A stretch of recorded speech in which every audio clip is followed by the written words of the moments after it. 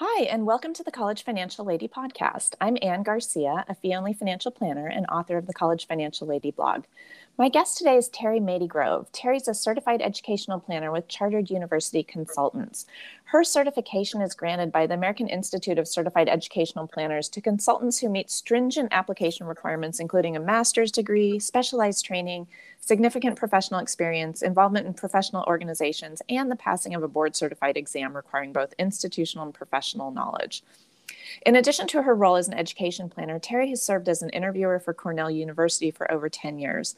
Not only that, but she's a mom to two adult children, so she's navigated the college admissions landscape both personally and professionally. Terry, welcome.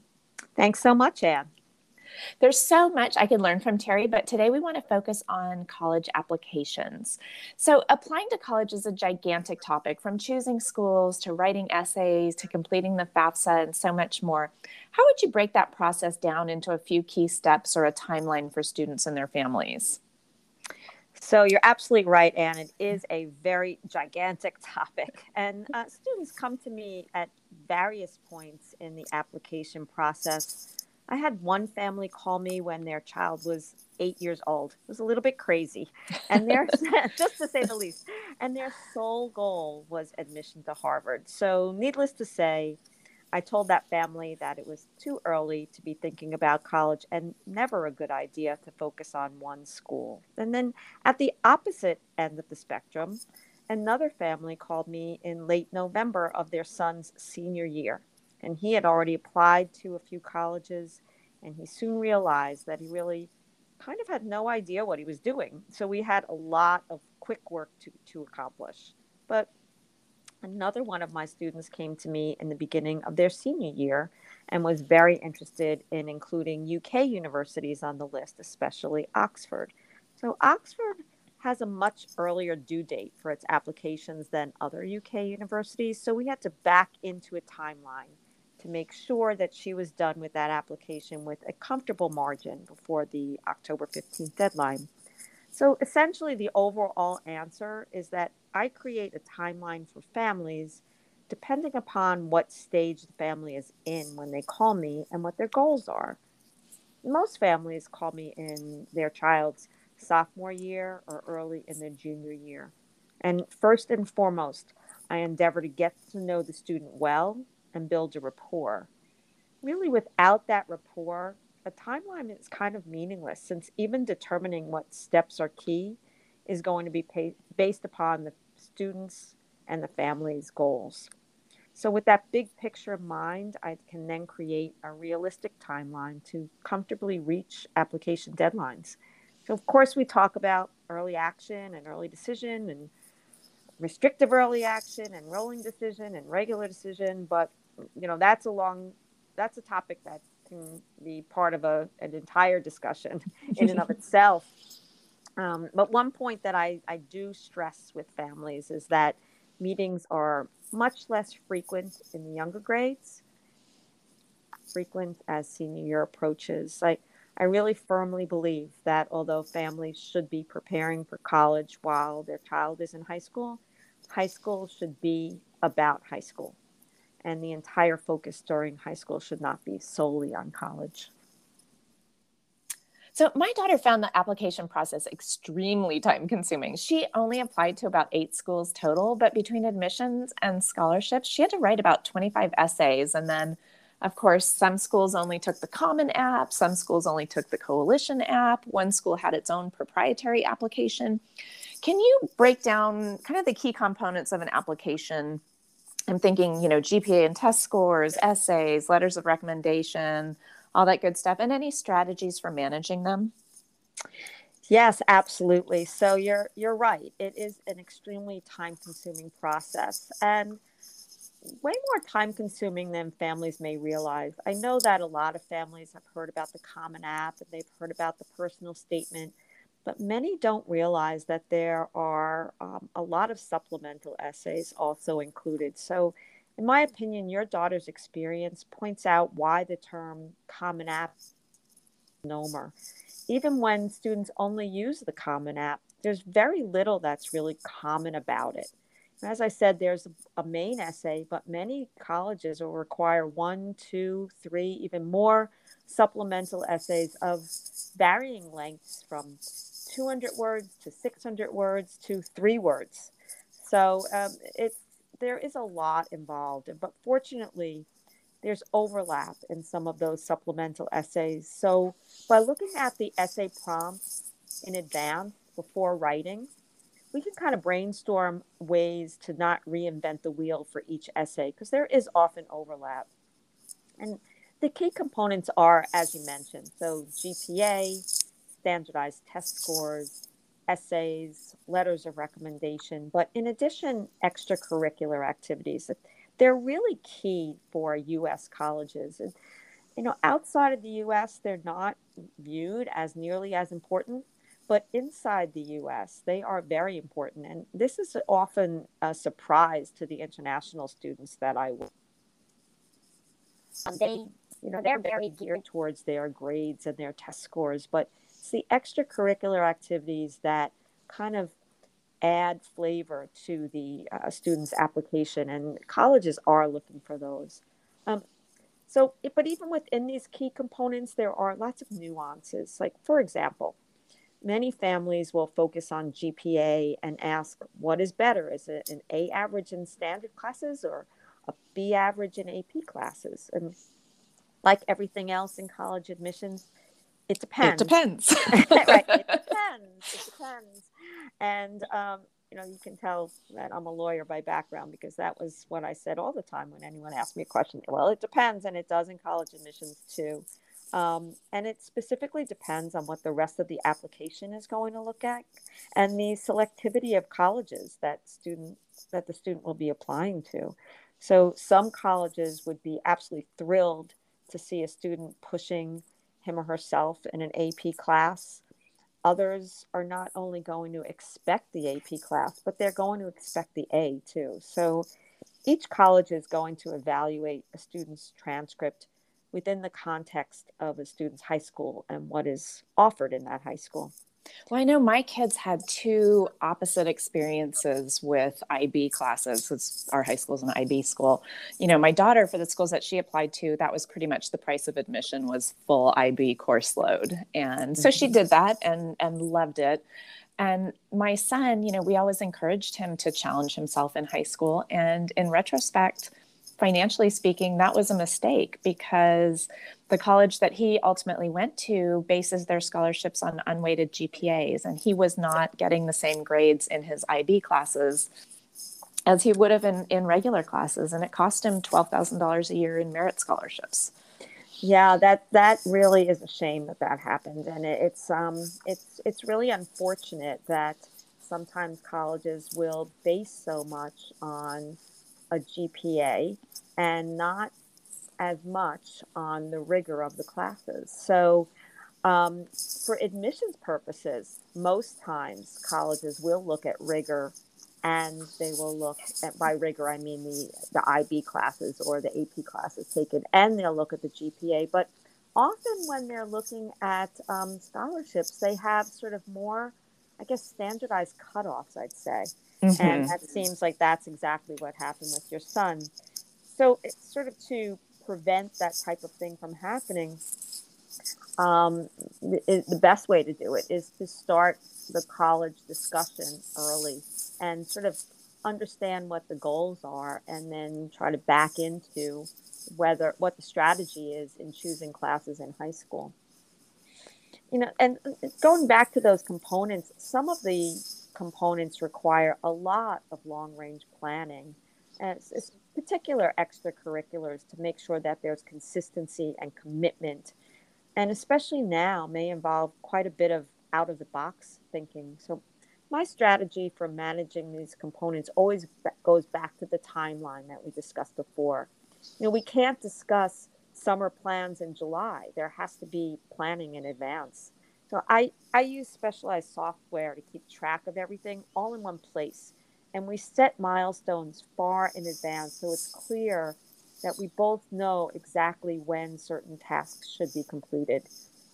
For example, for most students, not all, but most, I suggest that they take a diagnostic ACT or SAT test in the summer prior to their junior year. And then we kind of know, is one test going to be better than the other? Or maybe that student should be applying test optional. So, knowing these sorts of things in advance, we can kind of set out a timeline of what's going to work for that student. I would say with just about every student, I set a goal of completing the main Common App essay in the summer before a student's senior year. So when the student returns to school, there's this huge weight that's been lifted, and we can work on supplements over the summer too, and as many as possible at least. But before fingers are put to a keyboard or we brainstorm essays, we basically talk about really what the student's goals are. So we know in writing those essays what's important to the student. I can tell you that many students have called me during their senior year and they say, "You won't believe it, but my friends haven't even started their essays yet." I'm like, "I believe it." I believe it. Yeah. Well, you point out, the Common App is a little bit of a double-edged sword, right? Because it makes it so easy to apply to lots of schools. And then you get a ways down that path and you're like, oh, there's a lot of work here. Yes, exactly. And because it is easy in a sense, it's all online. So you're not literally typing out every application or back in the old days, writing out by hand every application. This is one of the reasons why there are so many more applications being submitted to schools, because in a sense, it's easy in that, but it's also difficult in that there are all of these supplements. Yeah. Well, I know, like for my daughter, one of the things she did, most of the schools have a, why do you want to go here as your supplemental essay. And when she started looking at it, she's like, oh my gosh, I'm going to have to go and do all this stuff. And finally she realized that she could create a single essay that was about her and adapt it to each school. So she wrote about, her two big interests in high school were theater and, computer science and programming. And, now in college, she's a double major of classics and computer science. But so her essay that she wrote for why do I want to go to your school was always, I've always had these, left brain, right brain leanings, and I've never wanted to choose. And when I discovered, insert thing from your school here, mm-hmm. At your school, I realized that going there meant I didn't have to choose, but that I could continue to pursue both. So that definitely made the process a little bit more manageable, because then she would just, talk about one thing she had observed on either when we visited their campus or something that she'd learned about something, so she could tie in something specific about the school to her own personal story. But it wasn't, 8 separate, why do I want to go here essays. Well, your daughter sounds like sort of my ideal client, because she actually really figured it out.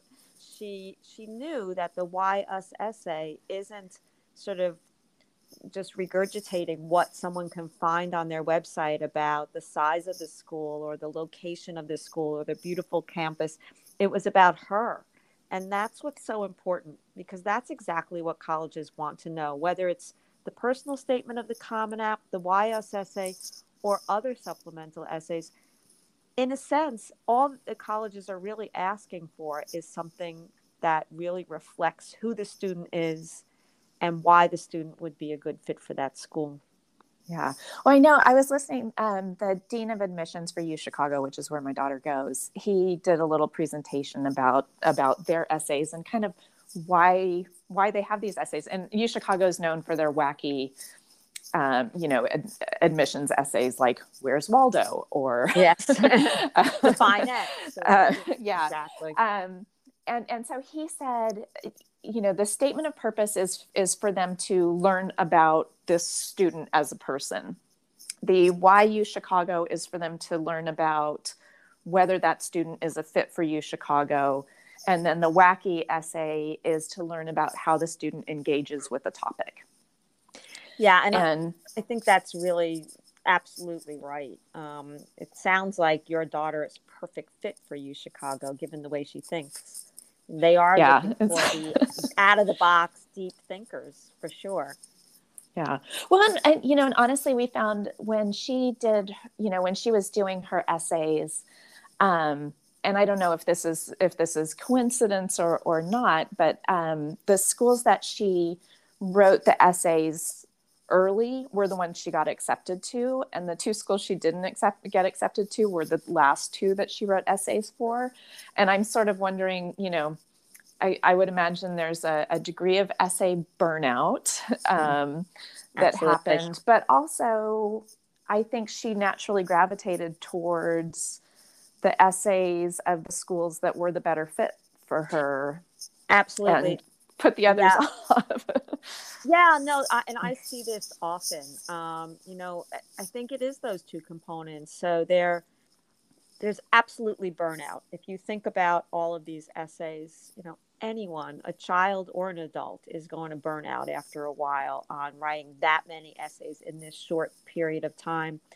And because students typically do start the applications for the schools that they're more interested in, it's kind of natural to think that those last couple might not be the schools that they're quite as excited about.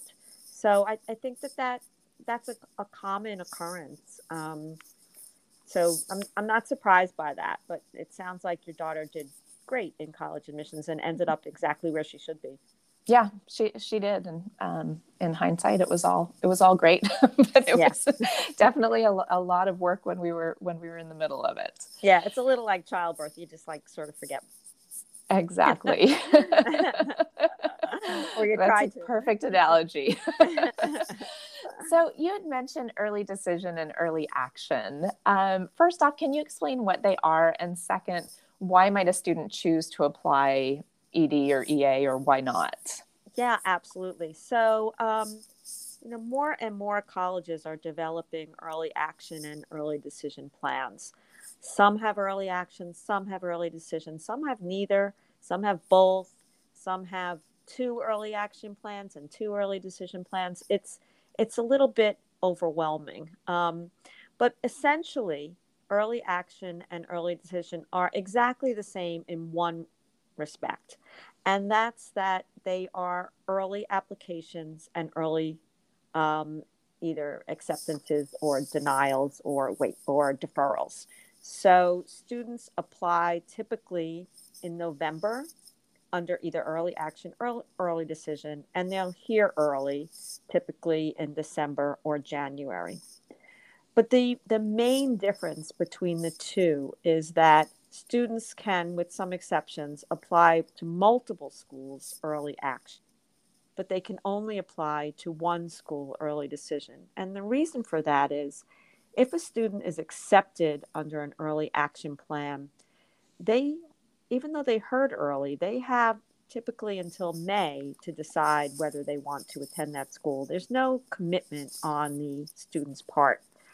But if a student applies early decision and is accepted early decision, that student is committing to go to that school.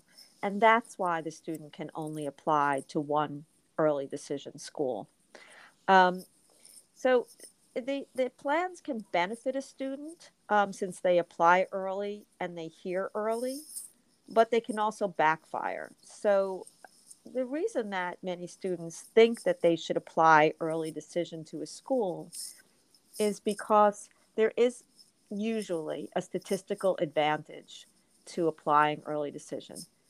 So that statistical advantage entices many students to apply early.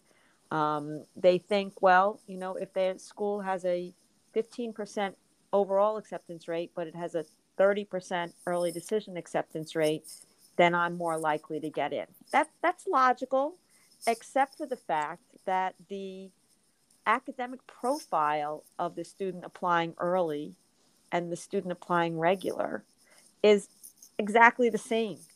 So there is some advantage because schools are going to want to admit students that they know are going to attend.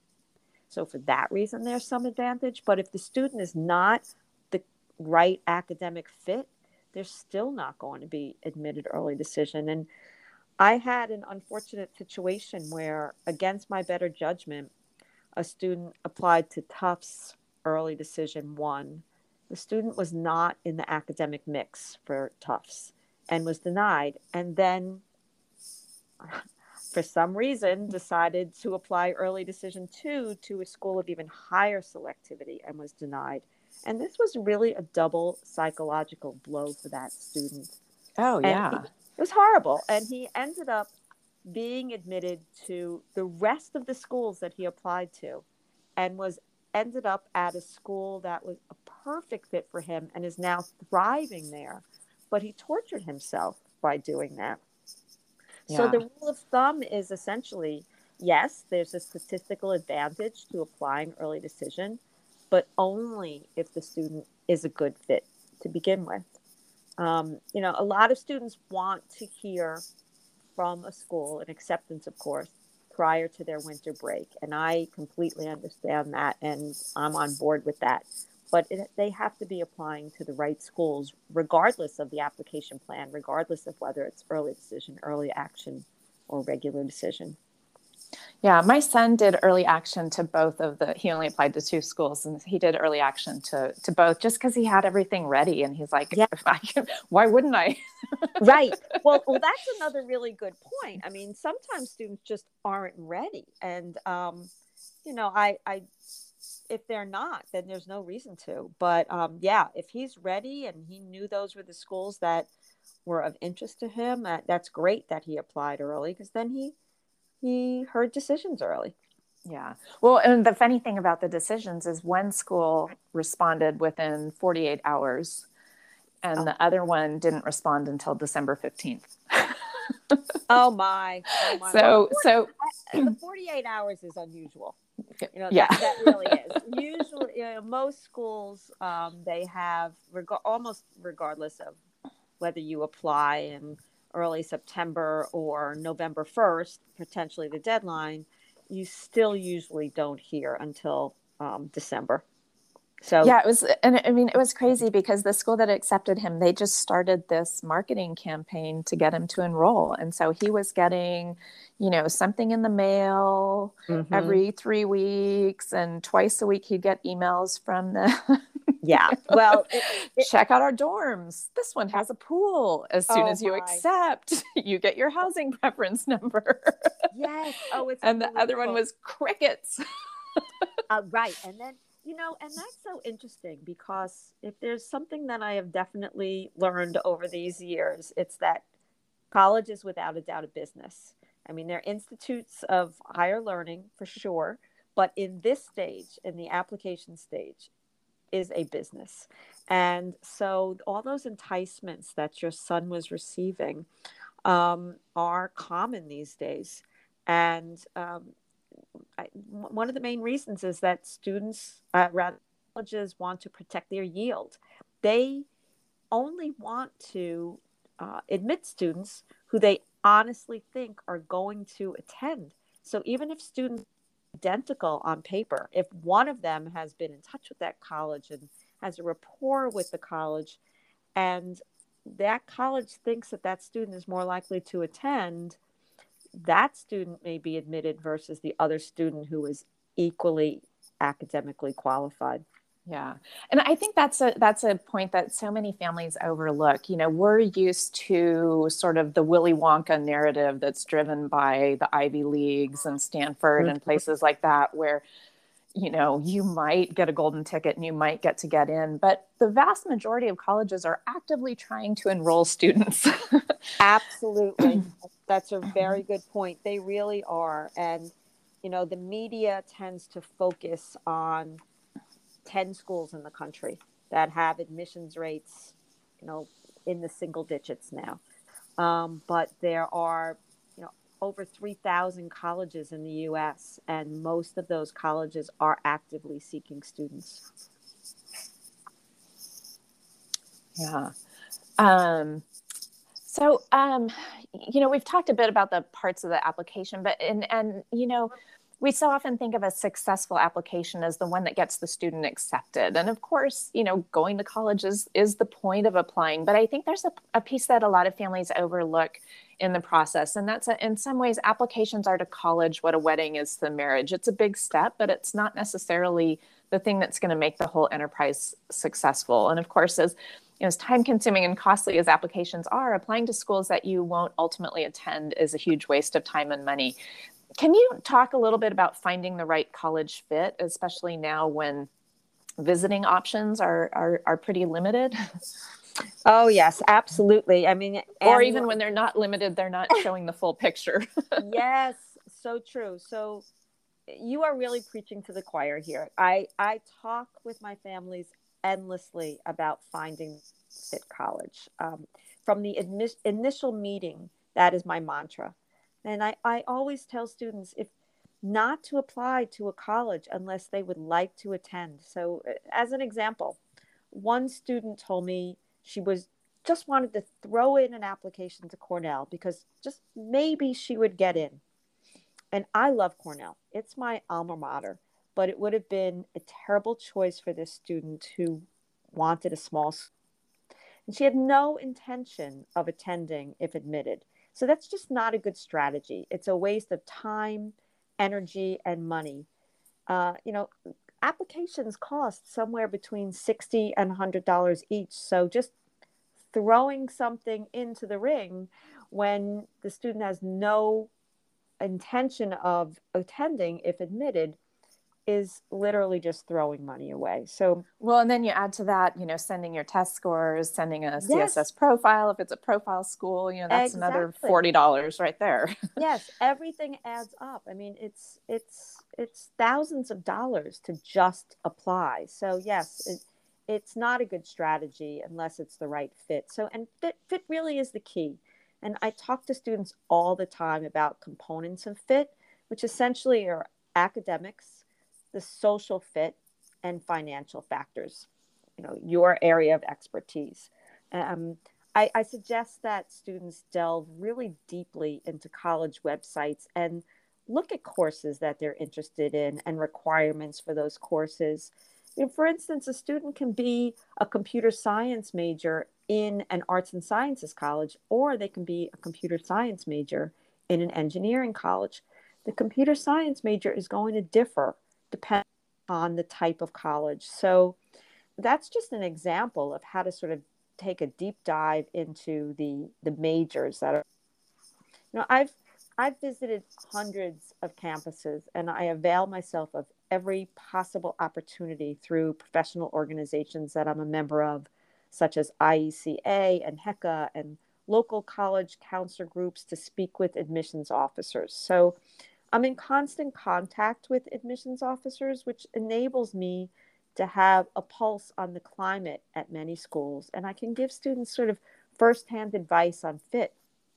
I'd say that one silver lining of COVID is that schools have become experts, not only on giving virtual tours, and every college has a virtual tour on its website now, but also in offering many other more unique opportunities for students in addition to webinars. So as an example, Syracuse University has one session classes for high school students.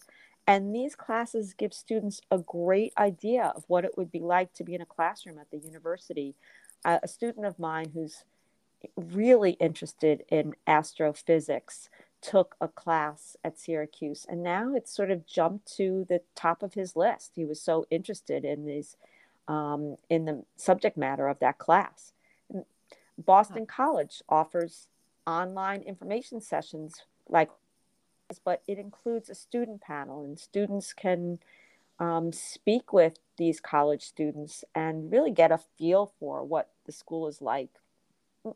And a recent example is I had a student interested in music who contacted College of Charleston to get a better idea of their jazz program. This student is actually a student in China, so he hasn't had as much opportunity to kind of visit.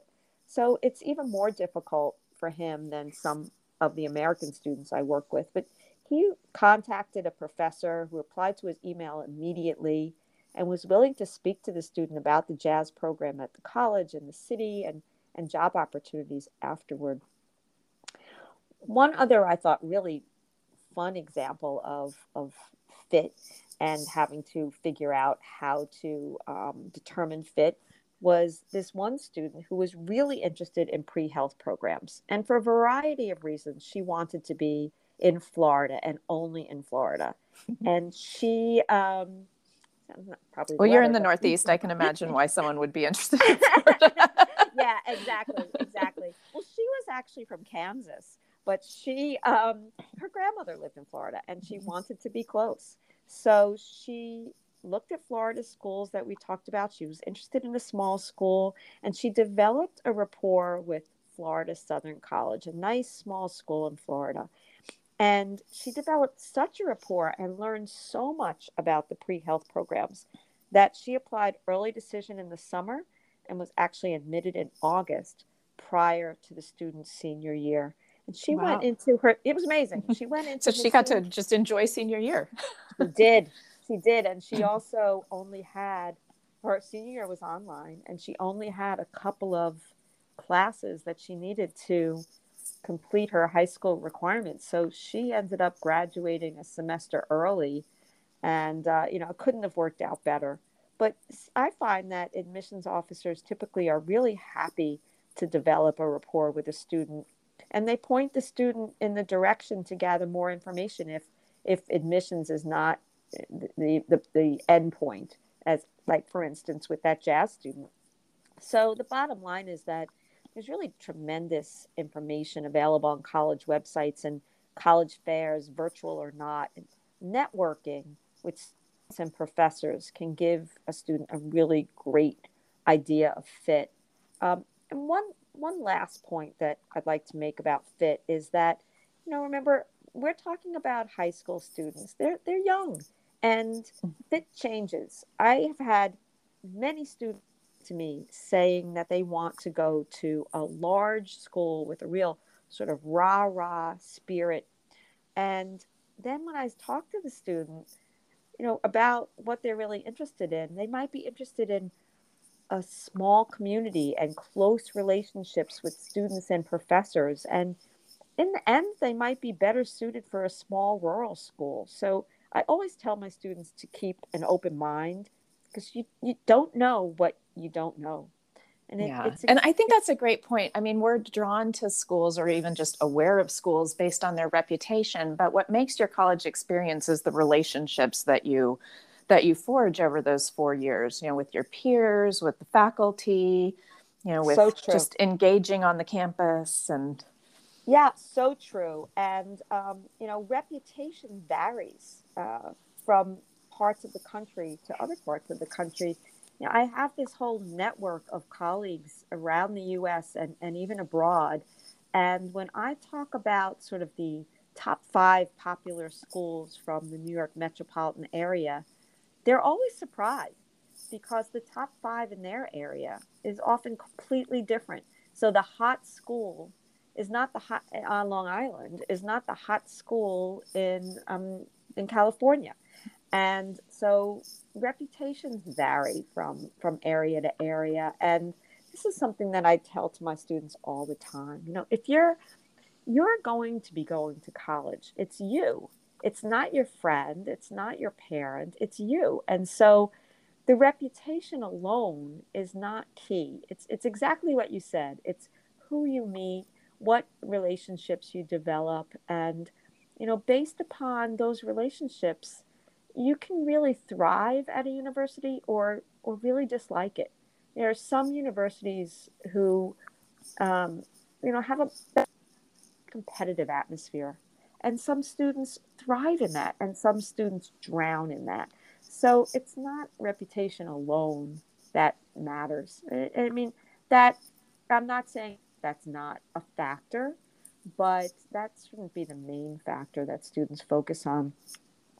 One thing that I've really noticed is that, again, how reputation of colleges vary from parts of the country. So, but some students that I find that are on the East Coast, they either want to be on the East Coast or the West Coast. And they forget that we have a very big country in between. And it's often those schools in between that are looking for students from the East Coast or the West Coast. And if they're looking for students from the East Coast or the West Coast, they will often entice those students with exceptional merit scholarships. And so that's another factor that students should really be thinking about. Yeah, I mean, I find, we're in Oregon, we're in a smaller state. And so I know of lots of students who've chosen a small out-of-state liberal arts school. Mm-hmm. And that school wanted students from all 50 states, and they were the only applicant from Oregon. So they were going to make darn sure that student didn't say no to them. Exactly. And I don't know what it is about South Dakota, but I can tell you on every campus, when admissions people talk about that they have students from all 50 states, they say, or maybe 49, we're still looking for that student from South Dakota. So I'm not sure why, but I do encounter that. But, especially from New York metropolitan area, there are a lot of schools here and there are a lot of students here. So, I think students should just branch out a little bit, or at least think about branching out a little bit, at least consider it. Yeah. Well, I know, like my son was a fairly indifferent high school student, didn't do great in his classes, didn't particularly enjoy high school. And he was always someone who wanted to, go his own way. He played for a different soccer club than any of his friends. He dated a girl from another high school. He was a summer camp counselor at a place where none of his friends were camp counselors. And when the time came for college, he applied to University of Oregon with all of his friends. And then he applied to University of Arizona, and he ended up going to Arizona. And he has absolutely thrived academically there. And I think a lot of it comes from, forging his own path and needing to put himself out there because he didn't have this support group of friends there with him. He's a 4.0 student. He was invited to the honors college. He's tutoring statistics. I mean, all of these things, if I told any of his high school teachers that, they would just be they'd be surprised. That's such a success story. And that's what we want for all of our students. We want them to branch out. We want them to expand and explore. And my own daughter, she's also very much out of the box. She decided to go to school in the UK. She went to University of St. Andrews, then went on to get her master's at London School of Economics, lives in London now. And this has all been wonderful to see. And she was an excellent high school student, but didn't necessarily want to go to the school that everybody else was applying to. And so she went to the school that was absolutely perfect for her. And that's what I hope for all of my students. I hope that they find the school that's really perfect for them, and that they're not swayed so much by, Johnny who lives down the street, or where their parents went to school. Each is an individual in his or her own right. And what's so incredibly rewarding for me is to see each of these students just develop and grow and become their own person. Yeah. Well, and I think, oftentimes people say to me, well, why would you work with a college counselor? I mean, college is so expensive already, and the whole process is so expensive. Why would you throw another cost into the mix? And to me, there's really two pieces of it. One is applications are really expensive. So if you can go from 20 applications to 10, you've covered a lot of your counselor's cost already. But the biggest way that families spend way too much money on college is they don't start out at the right school. They transfer, they don't get all their credits to transfer, and college becomes a 5-year project, not a 4-year project. And so finding your fit is just such an important piece of managing your overall college cost. Yeah, I totally agree. And it's not only the cost transfer, it's sort of the psychological aspects of the transfer, being unhappy for some period of time. So feeling unsuccessful. Yeah, exactly. So, success is measured in so many ways, and that is always my goal with students. Yeah.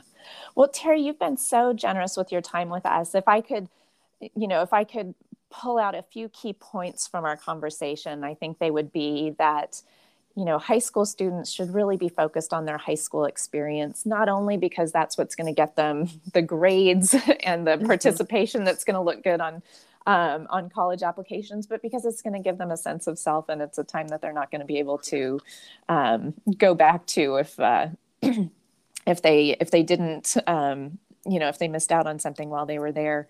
It's never too late to start on the application process, but it might be too early. Yeah, absolutely. Excuse me.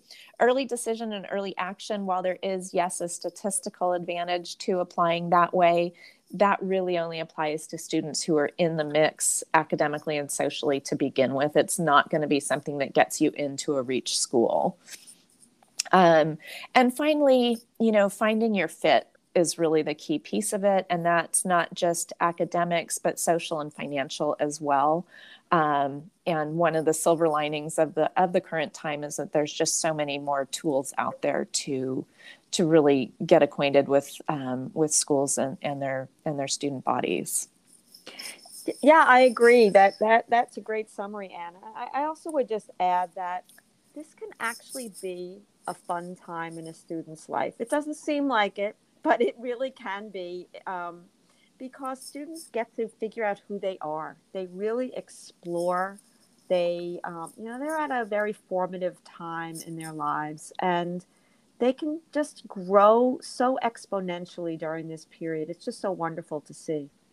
Yeah, I know my kids and I really enjoyed that process as well. And as a parent, it's so rewarding to, watch your kid look at their future and think about what their next step is going to be and try to figure out what's a fit for them and what's going to help them meet their goals and even what those goals are. So I know I found it to be a great process. And in particular, because when you're at the point of doing the applications, everything's still out there. Absolutely. It's all still possible. No one said no to them yet. That's right.